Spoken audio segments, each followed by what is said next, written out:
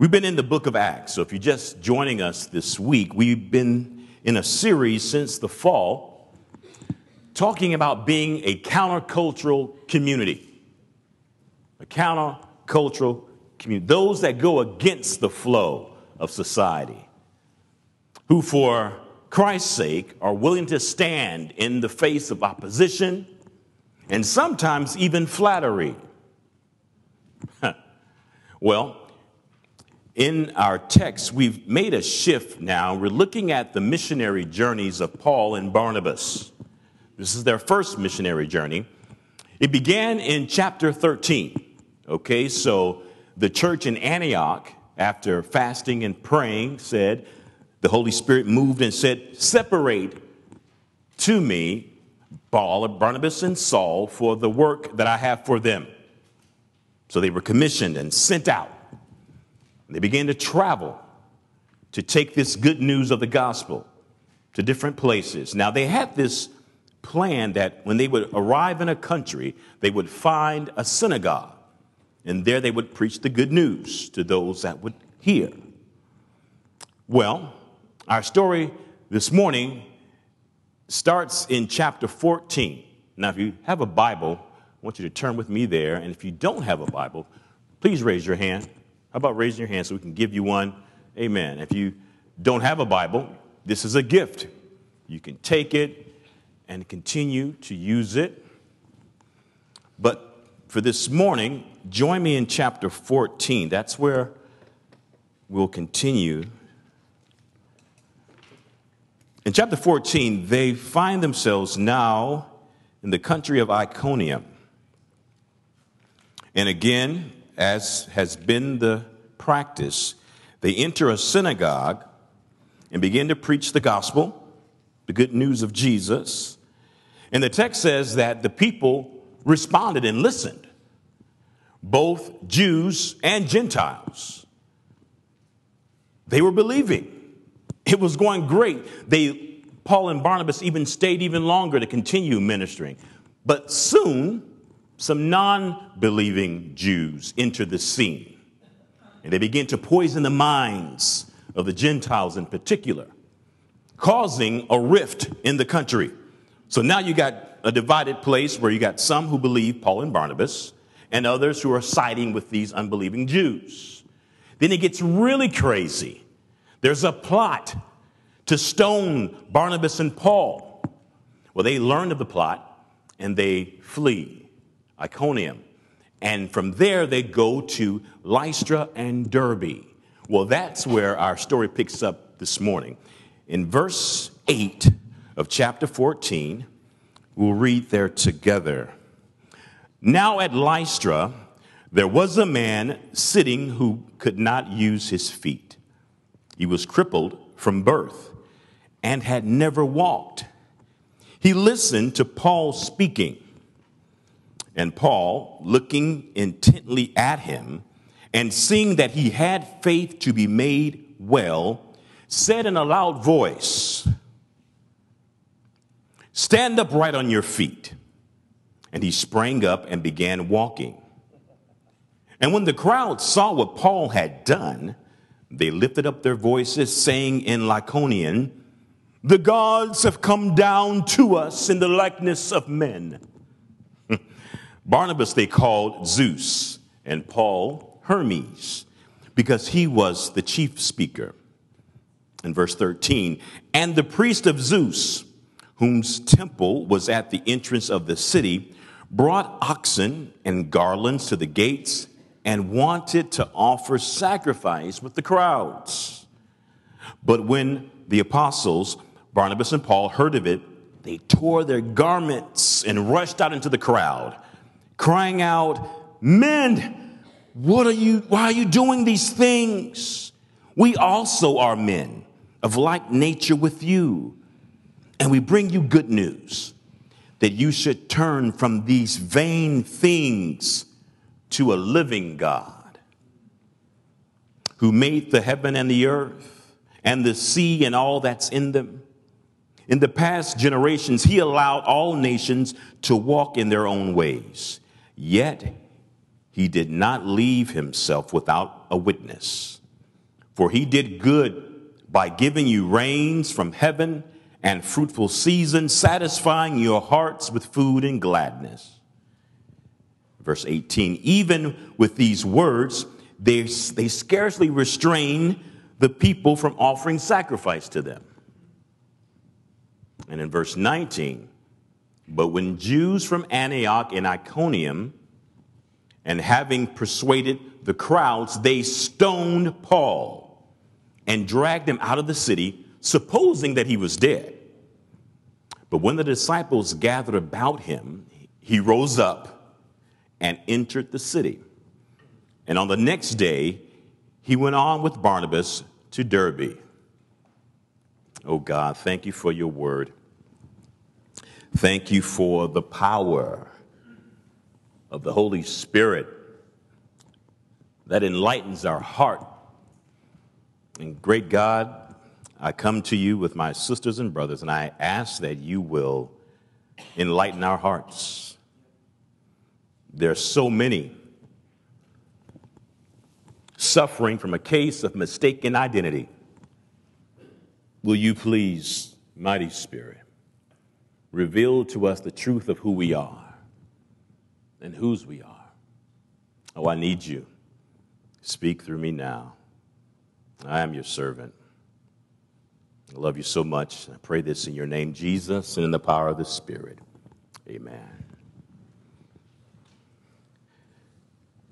I want to offer this, what I call a key biblical truth, the main idea, if you will, that if after my sharing, there's nothing that you remember, I want you to remember this, that as followers of Jesus Christ, we can expect that our identity as ambassadors of the gospel will be misunderstood, as well as our actions within our culture. But we must never waver from the truth of who we are and whose we are. Did you catch that? I got it up there, but I'll say it again. As followers of Jesus Christ,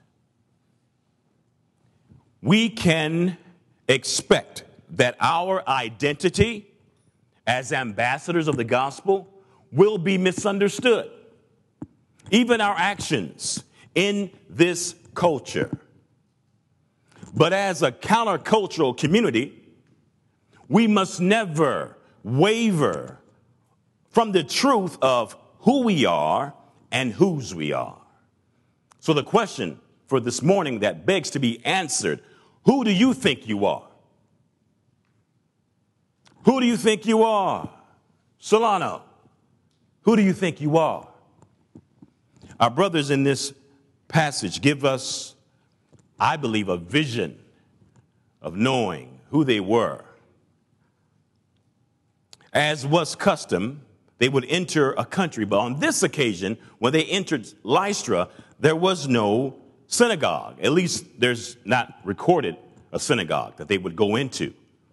And that's kind of consistent because as they meet this man who was lame, crippled since birth, he wouldn't have been inside of a synagogue. So there he was. And the text says he's listening to Paul as he's preaching. And Paul could see that he had a bad situation. He had been crippled since birth. He had no strength in his feet, and he had never walked. But he had faith to be made well. Faith to be made well. Now, faith, when applied to healing, is so important. When we see healing faith, it wasn't just a physical healing. It was also a spiritual healing. So when Paul looks at the man and says, "Stand up on your feet," and he obeys and begins to walk, does that remind you of another story? Remind you of another one? Yeah? Well, for those that didn't, that's okay. In Acts chapter 3, there's another story of a day when Peter and John were going to the temple. And on their way, there was a man at the gate called Beautiful, remember, who had been crippled since birth. Almost 40 years old, he'd been begging at the gate for people to give him some alms. Well, on that day, he didn't get silver and gold, but he received healing for his body and his soul. He leaped up, starts walking and jumping around, and they go right into the temple to worship. Now, remember in that story, when they came out and the crowds gathered to see what had happened, like, this is the dude that's been sitting and begging, and he's walking, what?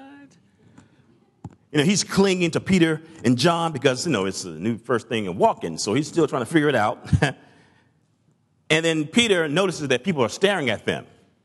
And Peter says, why are you staring at us? Like we did something. This wasn't our power, but it was the power of the Holy Spirit by the authority of Jesus Christ. Amen. And then he goes into this deep message. Remember that in chapter 3? Well, Paul and Barnabas had a different experience somewhat. I mean, the guy gets up and starts walking. People are amazed to the point where it says they cried out in their native language, the gods have come down to visit us. Ah! But here's the deal. Paul and Barnabas didn't understand what they were saying. So they're like, okay, lots of excitement here. What's going on? What's going on? What's going on? All right. And then they notice something's crazy happening when they begin to bring sacrifices to them. The priest. You see, the people, you may be wondering, like, why in the world would they think something like that?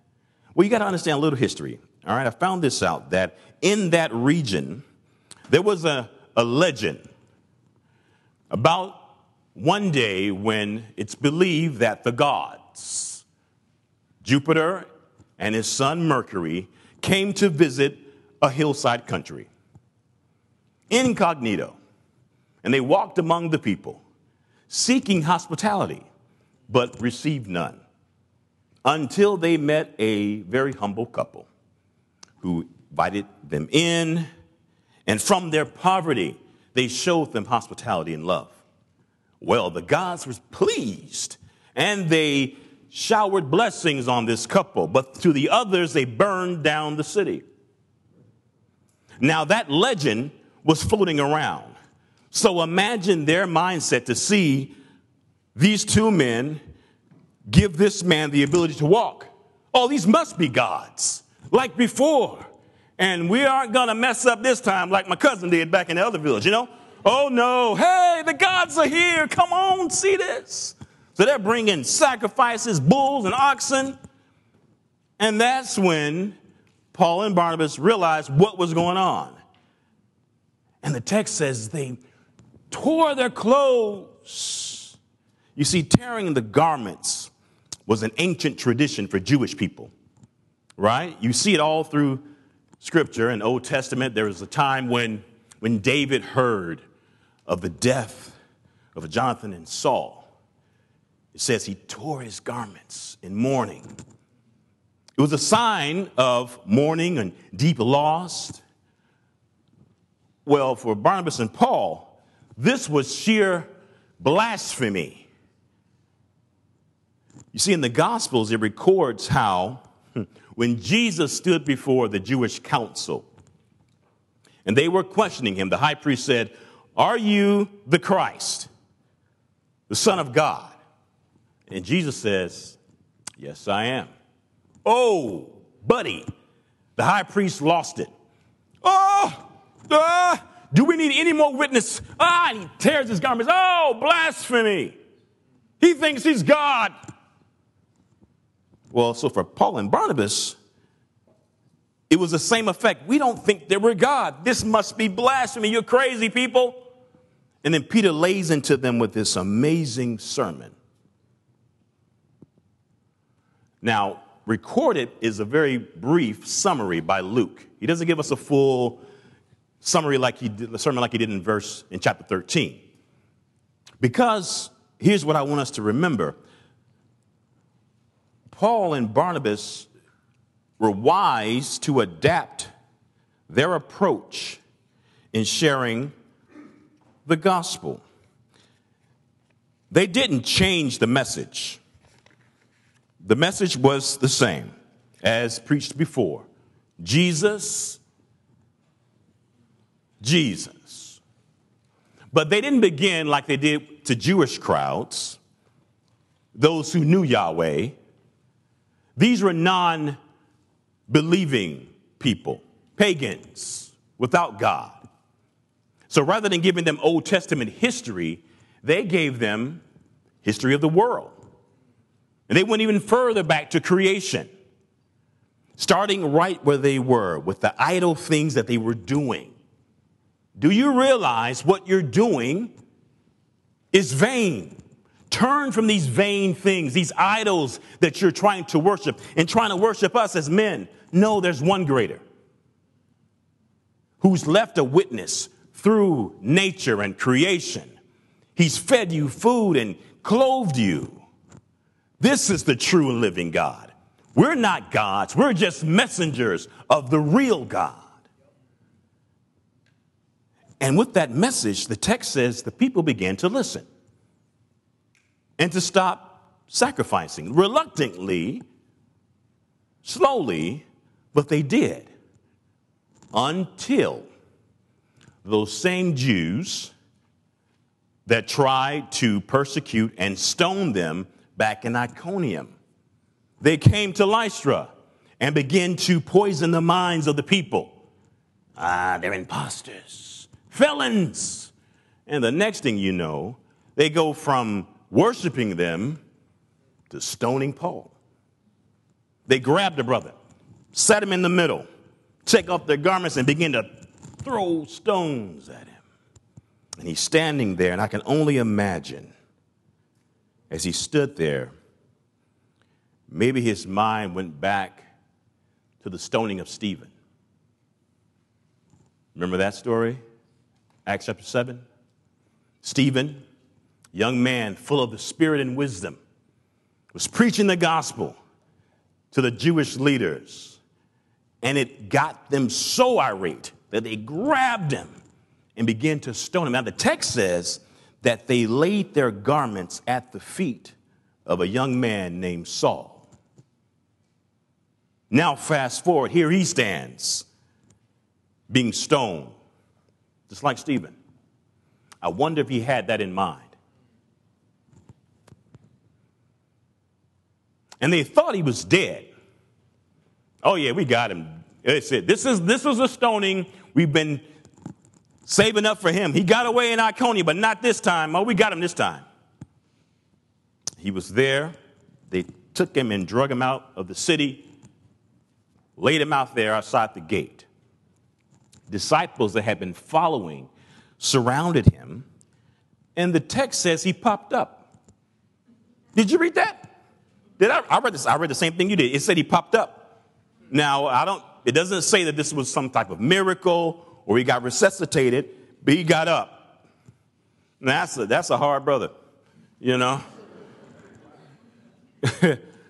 Paul recounts this when he writes later to the Corinthians in the second letter to them. He says, 5 times I received lashings, 40 minus 1. 3 times I was beaten with rods, and 1 time I was stoned. He also said about, you remember this in 2 Corinthians 6 about, I've been knocked down, but not destroyed.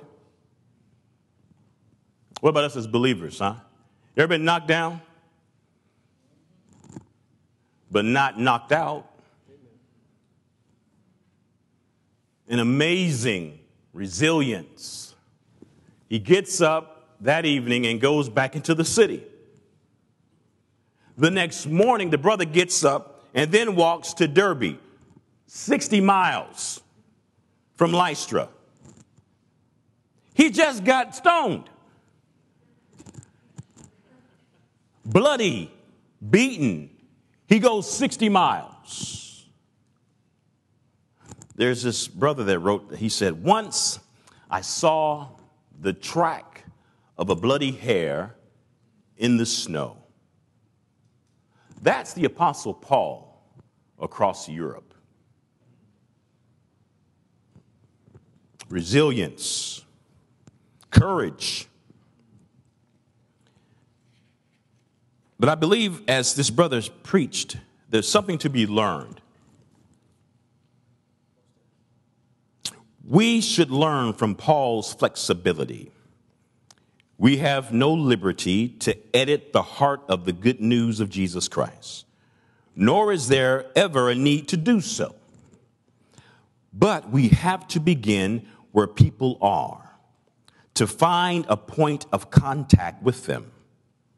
And with our secular world today, this might be what constitutes authentic humanness. The universal quest for transcendence, the hunger for love and community, the search for freedom and justice, and the longing for personal significance. Wherever we begin with them, we must end with Jesus Christ, who is himself the good news and the one who alone can fulfill all human aspirations. You know, you have to think about, that's pretty amazing, right? This fickle crowd who one day they want to worship Barnabas and Paul like they were gods, and then the next time they stone Paul like he's a felon. But in all of that, he was unmoved. Reminds me of Jesus. Luke talks about him too. How on one day he rides triumphantly and the crowds are yelling, Hosanna, Hosanna. And then the same crowd in Jerusalem is calling for his crucifixion. So you wonder, like, okay, what's up with this dude? I mean, he gets stoned, he walks away, and, you know, chin like flint. Got superpowers or something, you know? But obviously not, because he went ballistic when they tried to say he was a god. I'm human, just like you. But what's the deal? I mean, we read these stories, especially in Acts, all these, what Pastor Andrew says, these wild stories of miracles and healings. And for me, it's like, I'm just that one. So what? What does that have to do with me? I mean, I'm not trying to get stoned. I haven't been gifted with healing, as far as I know. So I'm just wondering, what does it got to do with me? Just a great story? Oh, maybe this is that debate about descriptive or prescriptive, you know? This is just describing what happened, but it's not prescribed for us. Easy to read it that way. But I would say to you, my sisters and brothers, that that's not what I've come to believe. I believe firmly that Paul, Barnabas, Stephen, Peter were human beings just like us. But what they had, what I long for, what I share with you, is they had a security in who they were and whose they were. That's what held these brothers and sisters in the times of opposition. When a society and a culture would offer flattery, but then opposition, they didn't waver. They didn't allow what others thought to determine who they were. What about us? Do we know who we are? This, to me, is a beautiful illustration of identity. It's the age-old question. Who am I? Who am I? But I'm here to tell you, here's the good news. You don't have to go searching for your identity. It's been already given to you. Did you hear me? It's been given to you already. In Genesis chapter 1, 27 and 28, we hear stated what is our foundation and the root of our identity. And God said, let us make man in our image. And in the image of God, he created them. Male and female, he created them. I'm telling you, the source of our identity lies in being image bearers of God. But I'm first in line to admit that I had an identity crisis. This case of mistaken identity. Because I found that there what unfortunately happens to be these substitute identities. Substitute identities. I got a slide for those. I want you to see just a few of them. These become so often idols for us that shape us, that influence us, that we use as substitute identities: family, friends, culture, ethnicity, sexuality, work, hobbies, sports, activism. The list goes on and on. Pick yours. What have you used to substitute who you really are with God? Or do you even know who you are? Oh, this is age old. It happened in the garden. That's what got Adam and Eve. The enemy creeps up on Eve, right? Hey, babe, what's up? Listen, did God not say, oh, come on, he's just playing you. He knows if you do this, you'll be like God. Come on, dude. We were already made in his likeness. And it got to playing in her head. And she drank the Kool-Aid or ate the fruit, Searching for significance and purpose because you feel like something's missing in you and you choose a substitute. And the list goes on and on. For me, bam, culture, ethnicity. That was my idol. I had a cultural idolatry issue. That's what it was. I'm a black man of African American heritage. That's me. My world. My purpose was an idol. Anything that we place in the place of God's image becomes an idol. A vain thing, just like the people in Lystra. They had all these vain things that they were worshiping. And the call to them is the same call to us. Turn from these vain things.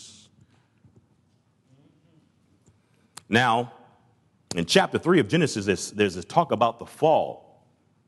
So we have to talk about the fall as we talk about being image bearers. This image has been scarred, marred, distorted, which leads us on these quests to feel ourselves, to have purpose.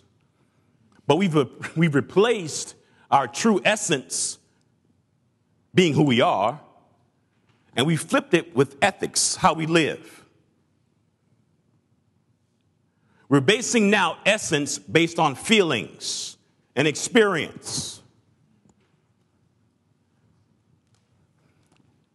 This is one of my sweet points that I love to share because of where I've been, what I've been through, what I've seen, and what I still hear from people searching for an answer about their identity. So I had to meditate this week on some I am statements. I got a list of those too. I am who I am in Christ. I am created in the image of God. I am forgiven. I am redeemed. I'm adopted. I'm a child of God. I'm a beloved daughter and a son. I'm a chosen heir. I'm a sister or a brother in Christ. I am an ambassador of Christ. I am filled with the Holy Spirit. Do you know who you are?